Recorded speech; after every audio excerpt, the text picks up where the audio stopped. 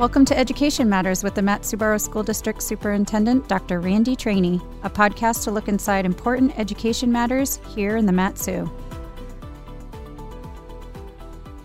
This is Jillian Morrissey, the Public Information Officer for the Mat-Su-Borough School District, and I am here in the studio with our Superintendent, Dr. Randy Trainey, and also our Deputy Superintendent of Business Services, Mr. Luke Fulp.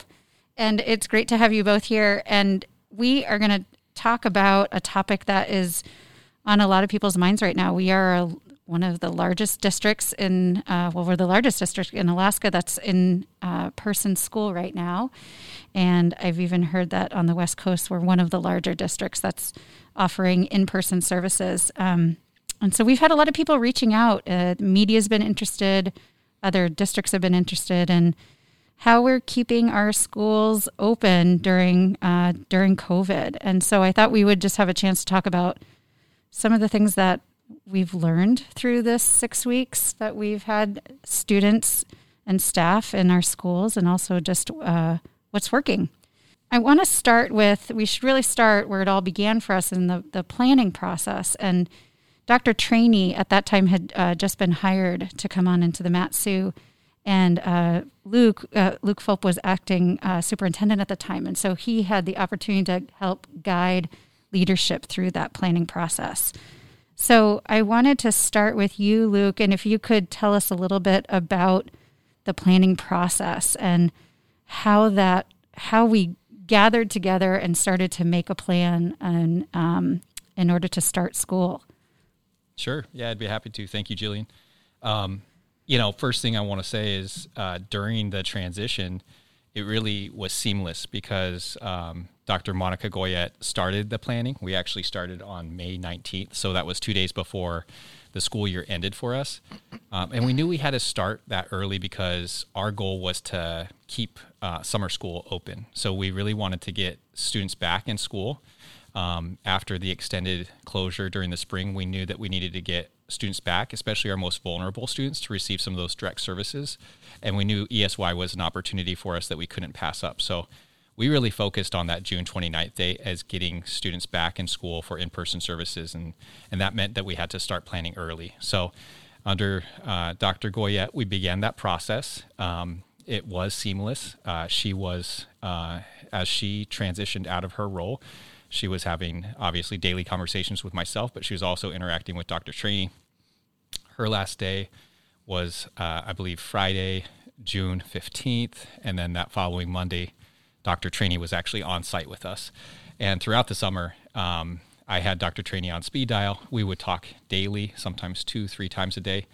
And then in addition to that, we have just a tremendous team of leaders here at district office that just made this our primary focus. And we took such care in every step and phase of planning as we approached June 29th, where we knew we would have students back in school. We would have buses on the road. Again, a very vulnerable student population. We just knew we had to hit our marks, and that meant lots of planning sessions on a weekly basis with a cross-functional team of district leaders. Yeah, I was hoping you could share a little bit about that, because that was one of the questions people had during our community meetings, of who was part of that planning process. Yeah, right away we knew, okay, if we need supplies for our extended school year program or the beginning of the school year, we needed to get those orders in soon. So some of the people that were in the room were our facilities team, our custodial workforce leaders, our purchasing supervisor, our finance director, our risk manager, our educational leaders in the Office of Instruction. Everyone was providing thoughts, input on what is it that we knew about the virus at that time, and what were some of the key mitigation strategies, and what were some of the products that we knew we were going to need as we approached the start of the school year. So we were looking at face shields, we were looking at hand sanitizer, we were looking at ways in which we could, get kids through a lunch line safely and wash hands, and all of those things really were, as the medical experts were producing more and more studies around the spread of the virus and what we were learning about how it spreads among even our youth, we were trying to prepare ourselves to get orders in as quickly as possible, get everything that we may need in terms of consumables or supplies or even signage to help support our mitigation strategies and processes.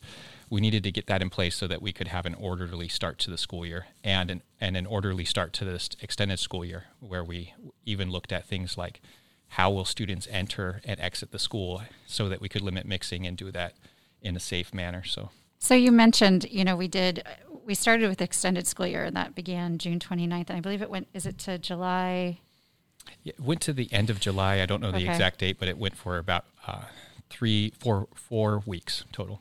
And then, so initially a lot of planning was developed around that, and then it was also continuing to look on for the rest of the year. But one of the things is we went out sort of on a road show and did a lot of community meetings.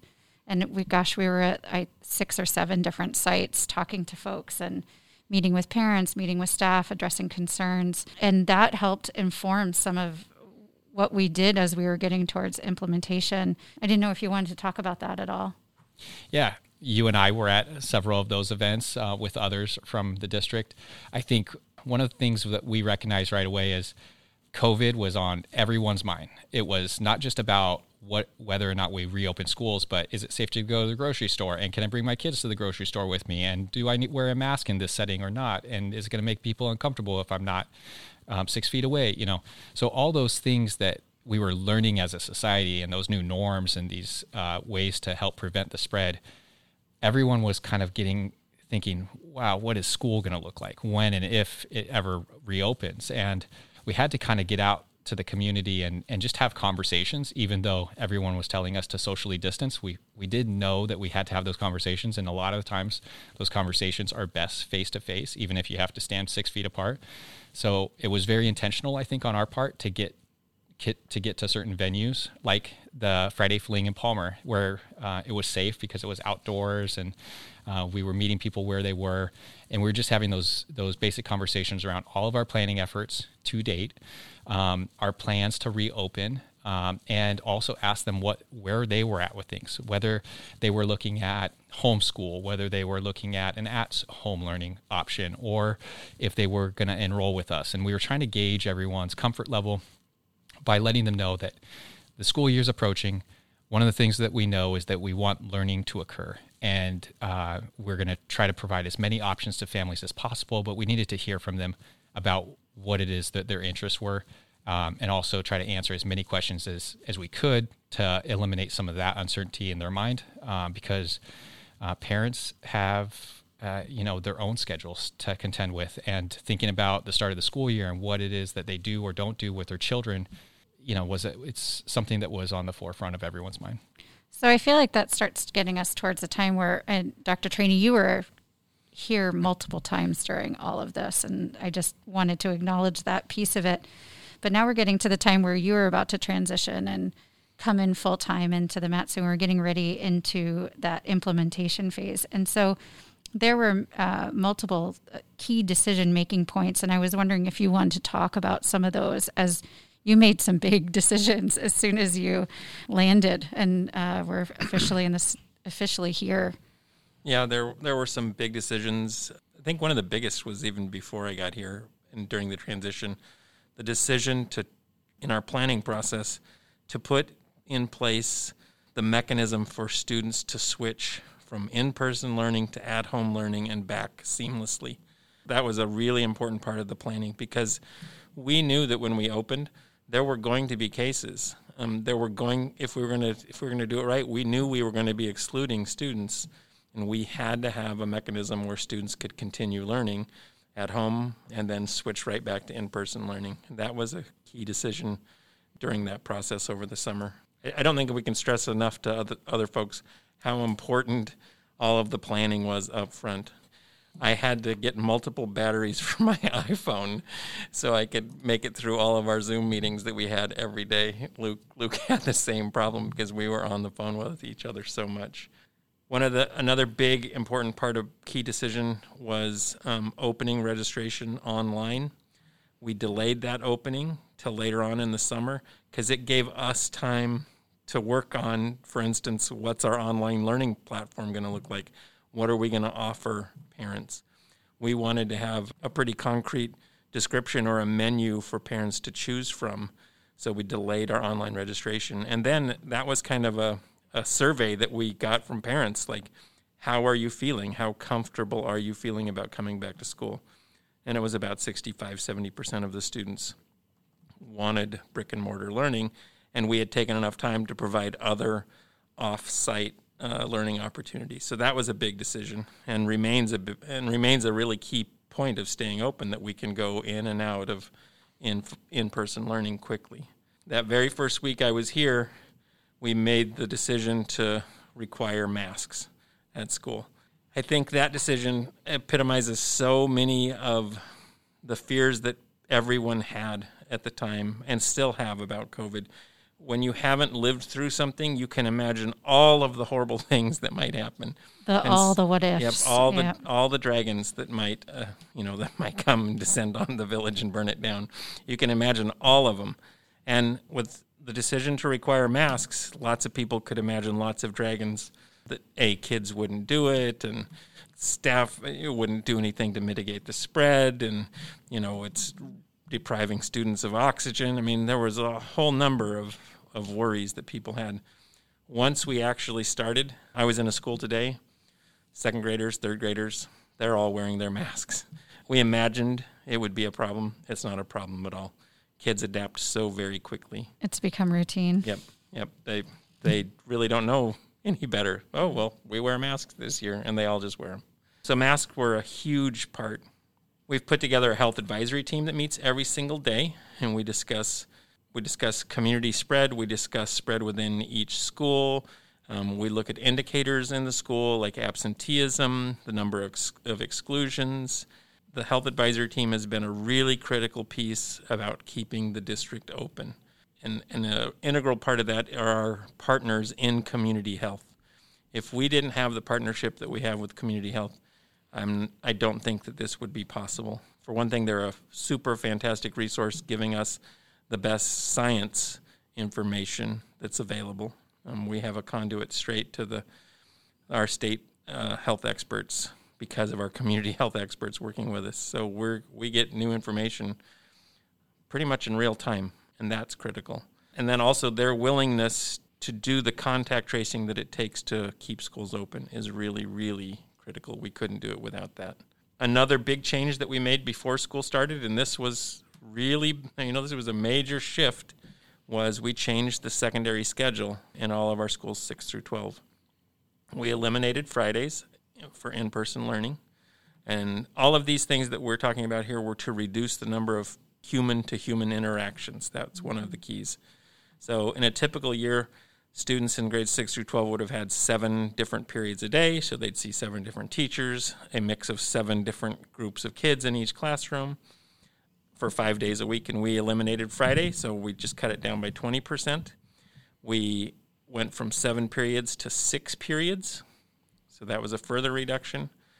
We made all of the teachers have common prep period on Friday, so instead of having 1/7 of your staff prepping at any given time, they all were with kids, and so that further reduced the number of students. And we went to 3 periods one week and 3 periods the next week. So all of those things combined reduced the number of human-to-human interactions at the secondary level. And I think that has been really critical in keeping our secondary schools open when we've had cases, because we knew we were going to have cases, and the goal was to mitigate, not eliminate. It's impossible to eliminate risk, but to mitigate risk.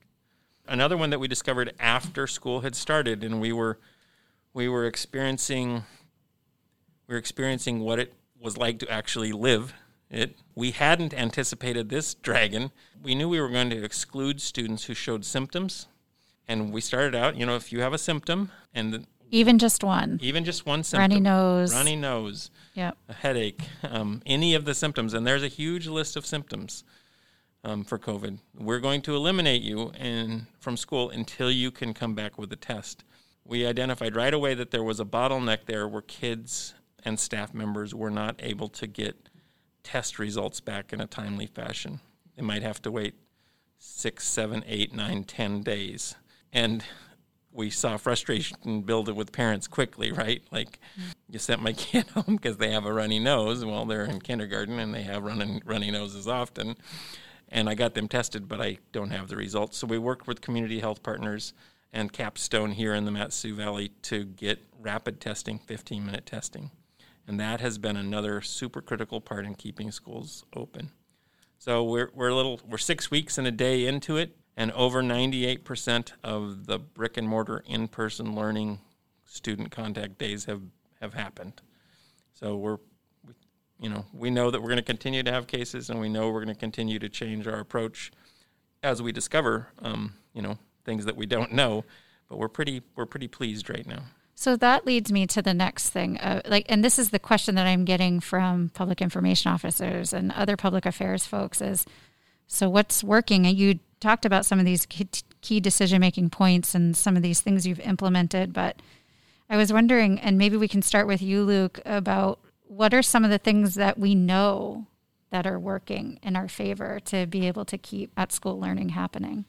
I think it's something that I could look back in July when we were trying to make sense of the Alaska Smart Start framework, which is the framework that was developed by the Department of Education and Early Development and the Department of Health and Social Services. They came up with a document to really kind of be our framework or guide for reopening schools, and they produced that for all 53 school districts in the state of Alaska. We were then left to synthesize that, take what worked, and what we could take certain parts of it in the framework and add details and structure that would work for our district. So it was written broadly so that you could apply it in a number of different environments. When you look across the state of Alaska, you have a pretty diverse set of communities.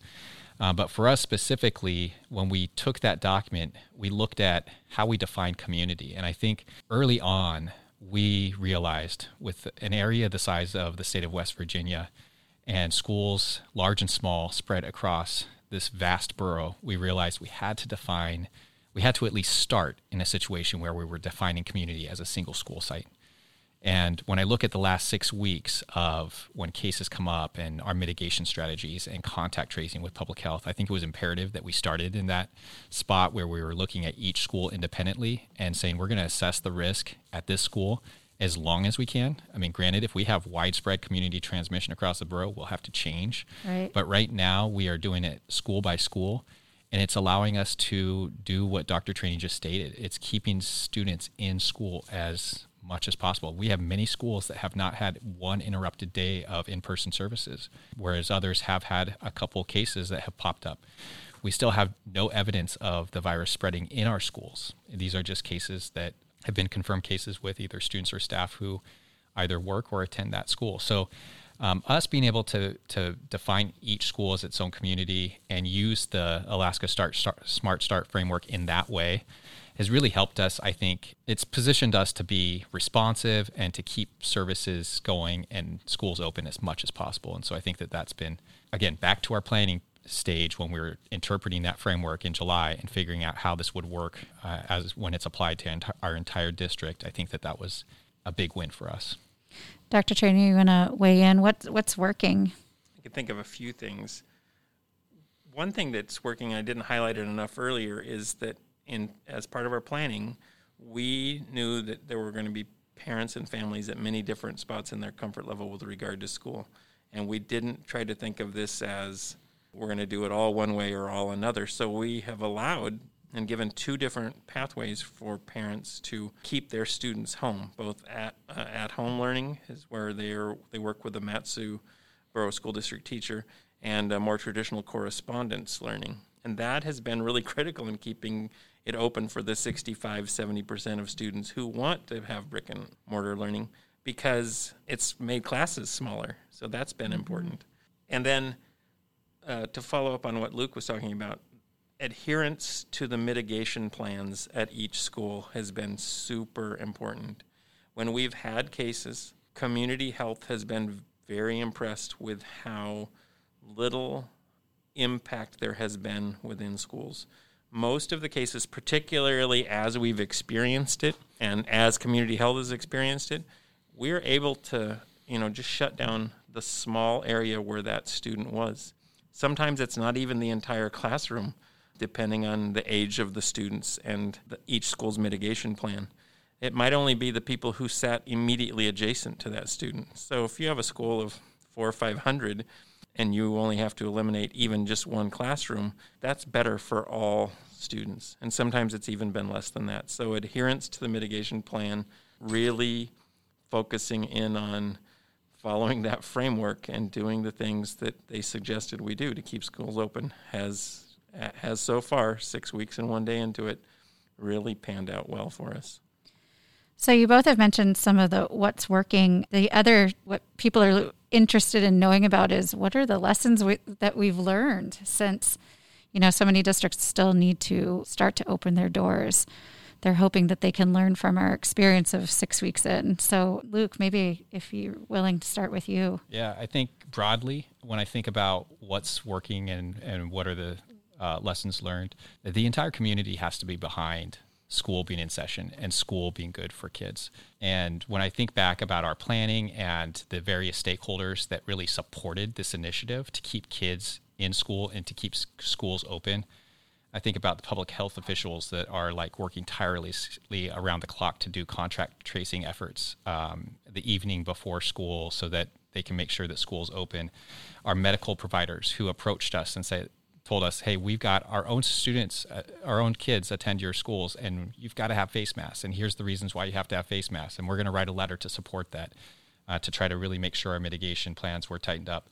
Capstone Clinic, when they approached us and said, we have rapid testing, we want to make it available to your students and staff because we know that if there's testing in place, that'll help keep your schools open, and we want to do that for this community.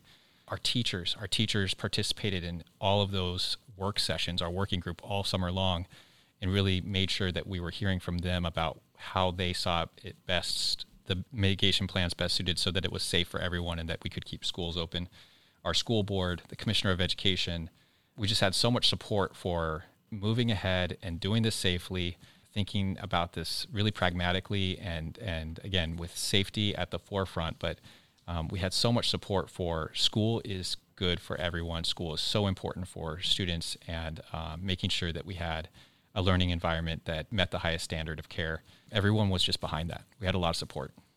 Mm-hmm. Dr. Trainey, do you have lessons learned or more? One of the lessons I think that we've learned is the importance of putting the time in up front and monitoring and adjusting your plans as you go along. And specifically, what we figured out right away after our first case was that we needed to develop a checklist to make the next case much smoother. We didn't realize some of the things that we needed to have pre-thought until we actually had a case, were they involved with athletics after school? Do they have siblings in another school?